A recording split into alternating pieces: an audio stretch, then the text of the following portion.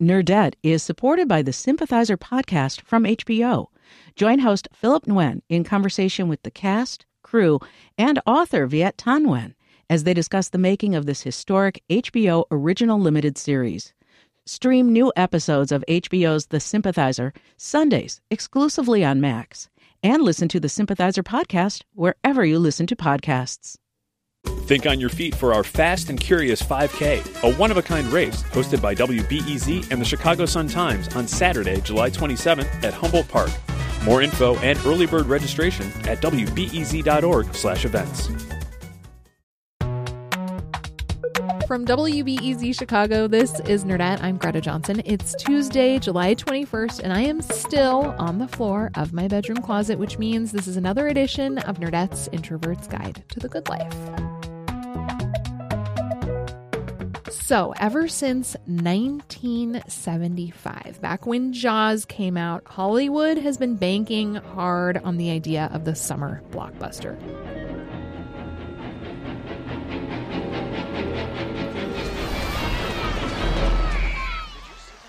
And audiences love it. Welcome to Jurassic Park.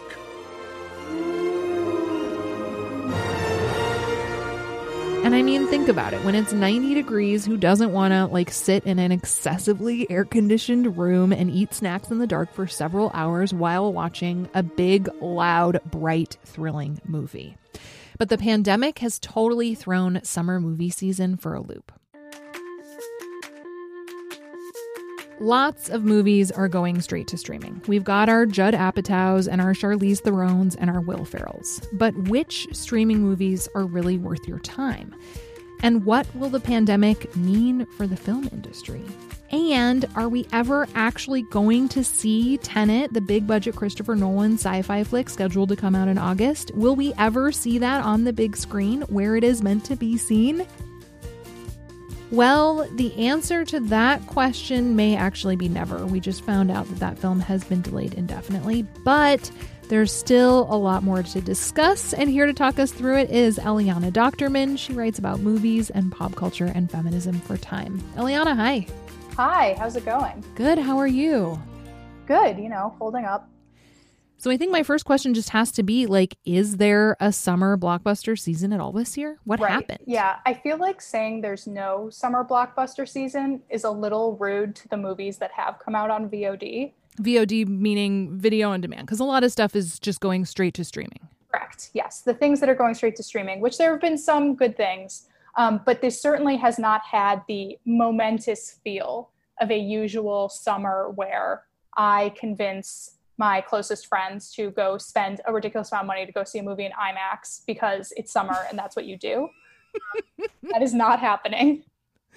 And Hollywood has been a little circumspect about that. They keep moving movies that they insist have to come out in theaters with good reason for some of them. A movie like Tenet would be much less fun to watch for the first time at home, but they keep sort of delaying it by 2-week increments. And delaying and delaying and delaying. And I suspect that those delays will go into 2021, but we'll see. Yeah, it kind of reminds me of early on in pandemic times. It was probably maybe mid-late February when I found out that the new James Bond movie was being delayed, because that was supposed to come out in April. And I think they moved it to November. But I remember it was one of the first moments sitting at work when I saw the news where I was like, oh, this pandemic is real. Yeah, that was at the time. I remember having discussions internally at Time and just thinking personally, it's crazy that they're moving to November. Why would they move to November? And now they look like geniuses because they sort of, as this has continued to happen, all of these movies are rushing to find different dates. And I've sort of compared, finding the right movie release date to picking a perfect wedding date. You don't want to overlap with another big release. That would be bad. Not all the guests are going to come. And you also want to find a weekend when, a lot of people are free. So holiday weekends are always big, Christmas, Thanksgiving, Labor Day, that sort of thing. So there's been just this total crush of movies where right now, if things go the way that they are currently planned, we're just going to have a million movies released in November and December. I don't think that that will actually happen, but they sort of, James Bond beat everyone to the punch by just claiming that date early. Right. Well, and I mean, you know, here we are coming up on August. Like, who knows what November is even going to look like? Yeah, exactly. So I do think that most of those movies will probably move to 2021 as well. Who knows? But it's sort of, we're on such an ad hoc basis with all of this right now that I think the studios are also concerned and confused. Of course. So yeah, obviously you can't tell the future, but I do wonder, like, do you have a sense, you know, you say probably a million movies are going to drop in November or December, or at least that's kind of the plan at this point. Is there then going to be just like a huge drop off because of the stuff that should have been produced over the course of this year that wasn't able to be because of the pandemic? I don't think we'll actually see that drop off until 2022, because a lot of big movies that were supposed to come out this year, like I remember another big kind of moment of this pandemic was real is when Fast and Furious 9 moved from spring of 2020 to spring of 2021, which also at the time. Is that the one that's like taking place on Mars or something? I think that the rumor is that they go to space, but I think that the actual pull of this is that this character Han, who was very unjustly killed off a few movies ago, is back. So there's a whole justice for Han movement that I could do, you know, a whole separate hour on my Fast and Furious fans. But good to know. Just in case you're looking for that. I'll put you on the list. So a lot of those movies have waited a full year. The Top Gun movie was delayed till Christmas, I think actually now. But there are a few other movies that have been delayed. Just pushed it back a full year. Yeah, pushed back a full year. So I think we will still get a crowded summer 2021. I think that we're really going to see the impact in 2022, where the delays in filming movies are actually going to sort of manifest. And that will be very strange. So that's really interesting. We'll see. So you say you don't want to do a disservice to the movies that have come out this summer that have gone straight to streaming services. What do you think are some of the standouts that people shouldn't miss? So I think that a few things have come out that have been great and entertaining. One big standout, and I will preface this by saying a lot of these movies are going to be on Netflix because Netflix was just more prepared for this than anybody else. Sure. Not through like magical foresight that a pandemic was going to happen, but just by virtue of they drop a new movie every week at this point, and some of them have to be good. So I think The Five Bloods, which is the Spike Lee movie that dropped on Netflix on June 12th and is a front runner in the very weird Oscar season that we're going to have so far, is definitely a standout. I think that that's one that is well worth people's time, especially because there are going to be so few kind of prestige-y Oscar movies that I think come out this year as well. That if you want to get a head start on Oscar season, that is the way to go. Okay.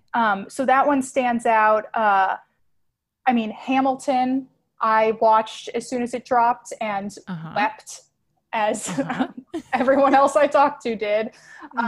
And I think they did a really good job of translating that to the screen. Obviously, there's some reconsideration of Hamilton right now and how good of a job it does reckoning with the racism of the time. But I do think that unlike a lot of sort of problematic properties that we're dealing with this summer, Lin-Manuel Miranda has sort of owned up and participated in that conversation. So I would say watch it with a grain of salt and then go do an internet deep dive. And then research slavery. Yeah, exactly. Totally. And Google Hamilton slavery and just set aside a few hours for that. So I think that stands out. I also really loved Palm Springs. Me too. I just saw that over the weekend and I thought it was delightful. Yeah, it felt like, again, trying not to shade Netflix too much, but Palm Springs was one of the first movies released in quarantine that felt like an actual movie to me. And this came out on Hulu. It came out on Hulu. It was the biggest purchase out of Sundance ever. Wow. So it was supposed to be released in theaters. It was very much treated as, you know, an indie movie, but a big indie movie. Right. And, Andy Samberg is in it, who most people know about these days. right. And Lonely Island, Andy Samberg's group produced it. There's some Hollywood power behind it, but it felt like a fully finished movie with the quirks of actual writers and directors incorporated in there and character development. Whereas, I don't know, some of the Netflix movies can feel a little bit empty to me, like there was a concept and then not a lot of follow through. So this Palm Springs stood out to me as, one, a good rom-com, which are hard to come by these days, and two, like it felt like I would go to the theater and pay money to see this movie. Yeah, totally. So those are sort of a few that have come out so far that definitely stand out to me as being well worth people's time. One that I've been hearing a lot about, speaking of Netflix, is The Old Guard. I haven't watched it yet. Do you recommend it? So I do. I mean, The Old Guard is sort of falls into that category of doesn't feel quite like a complete would be released in theaters film. And I don't know that I can put my finger quite on why, except that I think that, you know, the premise of the movie is that these immortal beings are basically, you know, superheroes that are constantly saving the world. Yeah, I would watch that. Yeah, it's definitely entertaining. And like, it's Charlize Theron. Charlize Theron's great. Gina Prince Bythewood, who directed Love and Basketball, one of the greatest films of all time, directed this. And I think she does a good job. I do wish that these immortal beings were a little more interesting. Like if they lived for thousands of years, I wish that they had, you know, more interesting quirks, more things to say about the state of the world. Yeah, that's a fair critique. But, you know, nothing can be perfect. It's definitely a diverting way to spend a couple of hours and, you know, well worth people's time if they're looking for bad action movies and kind of not even bad, like, this is terrible action movie, but just like not a junk food. Yes, junk food. That is the perfect word for it.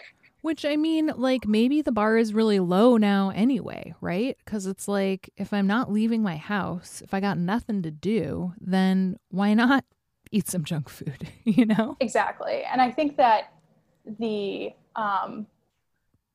Hollywood is scared that we're going to get so used to junk food that we're not going to want to spend a little extra money on not junk food after this is all over. And that will just sort of accept this is movies now. The Netflix version of movies that feels a little bad for me and lacking in a little substance is just going to be the state of the world. And we're not going to spend the extra money to, for example, see Palm Springs in theaters or see, you know, The Irishman in theaters versus on Netflix, to use another sort of direct Netflix parallel. Right.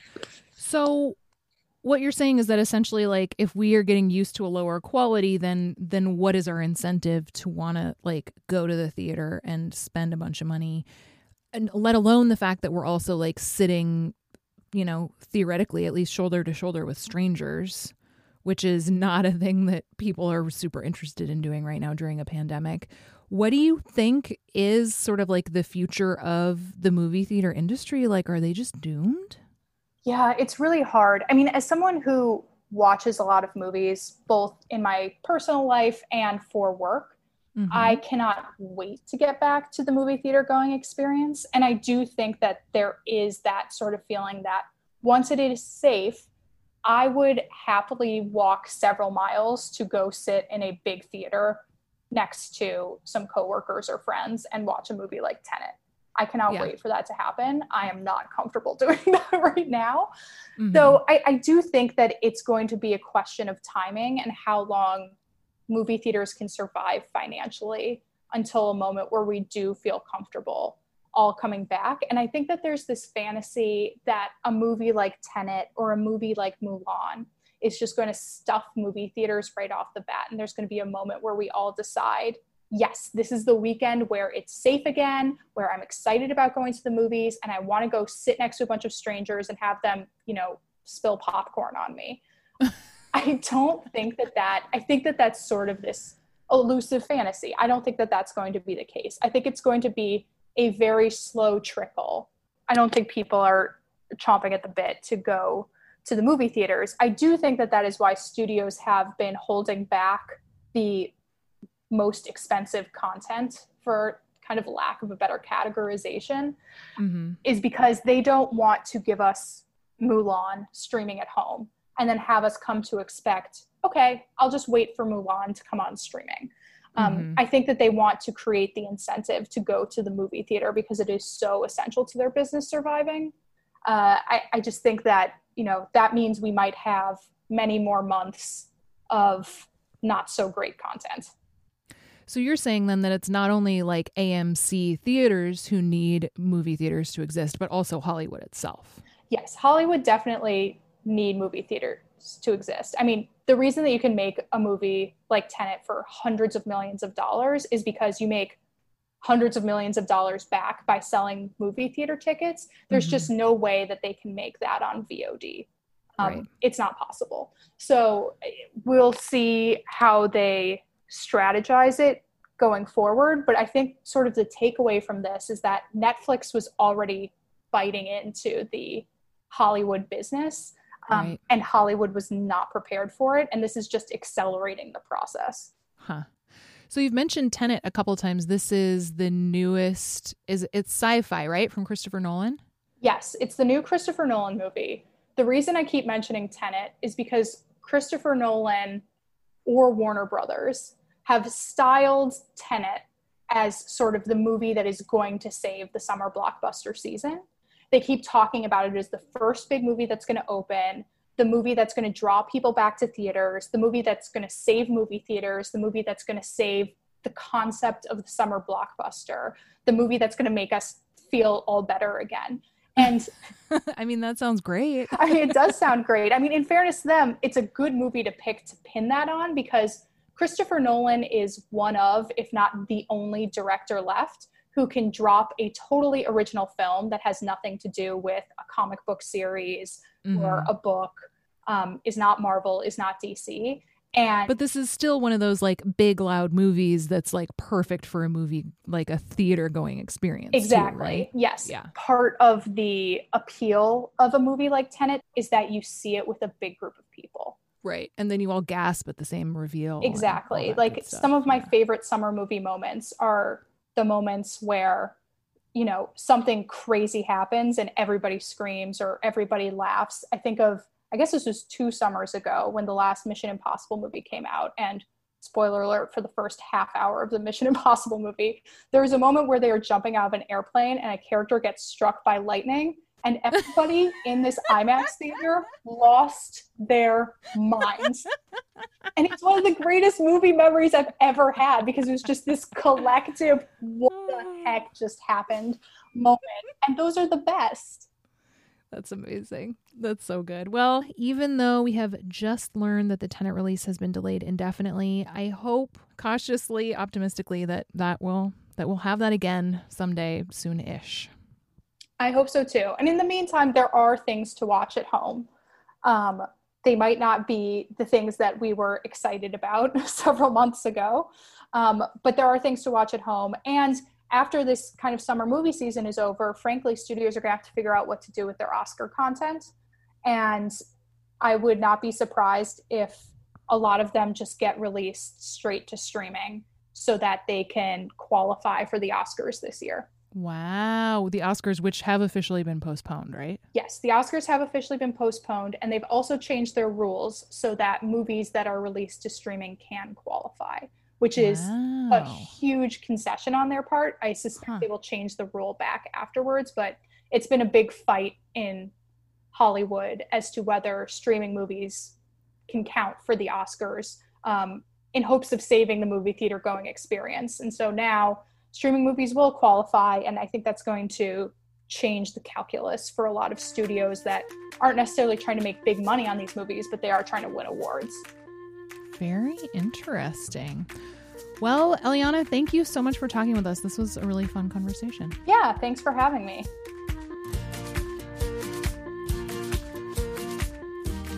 Wasn't Eliana great? I have to say, I really did love Palm Springs. If you haven't seen it yet, you should check it out. All right, one more thing you don't want to miss in just a minute.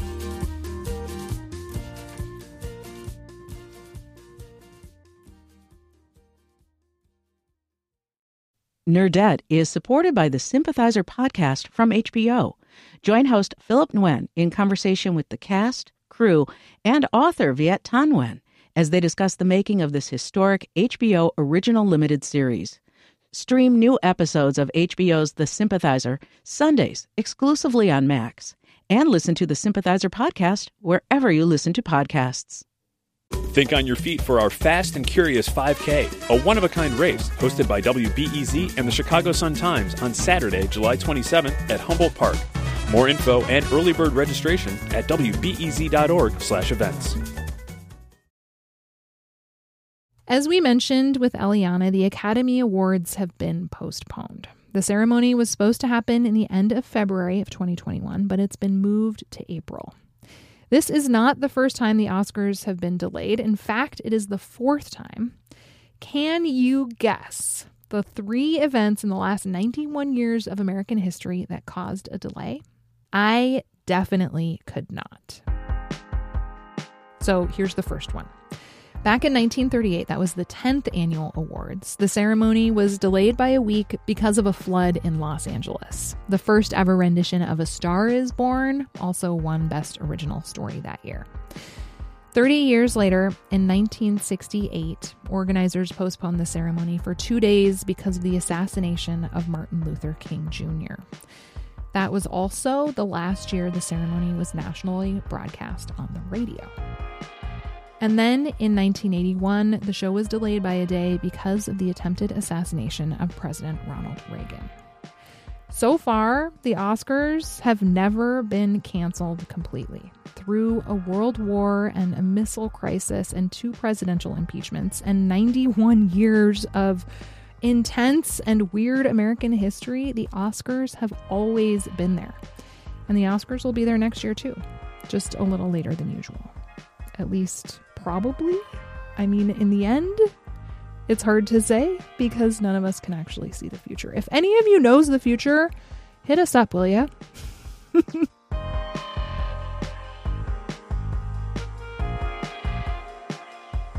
All right, that's it for today. The show is produced by me along with Justin Bull. Our executive producer is Brendan Banaszak, and we will see you on Friday.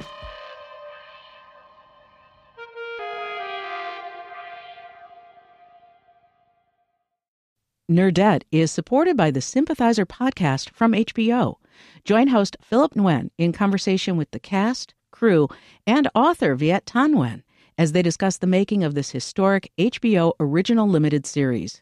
Stream new episodes of HBO's The Sympathizer Sundays exclusively on Max, and listen to the Sympathizer podcast wherever you listen to podcasts.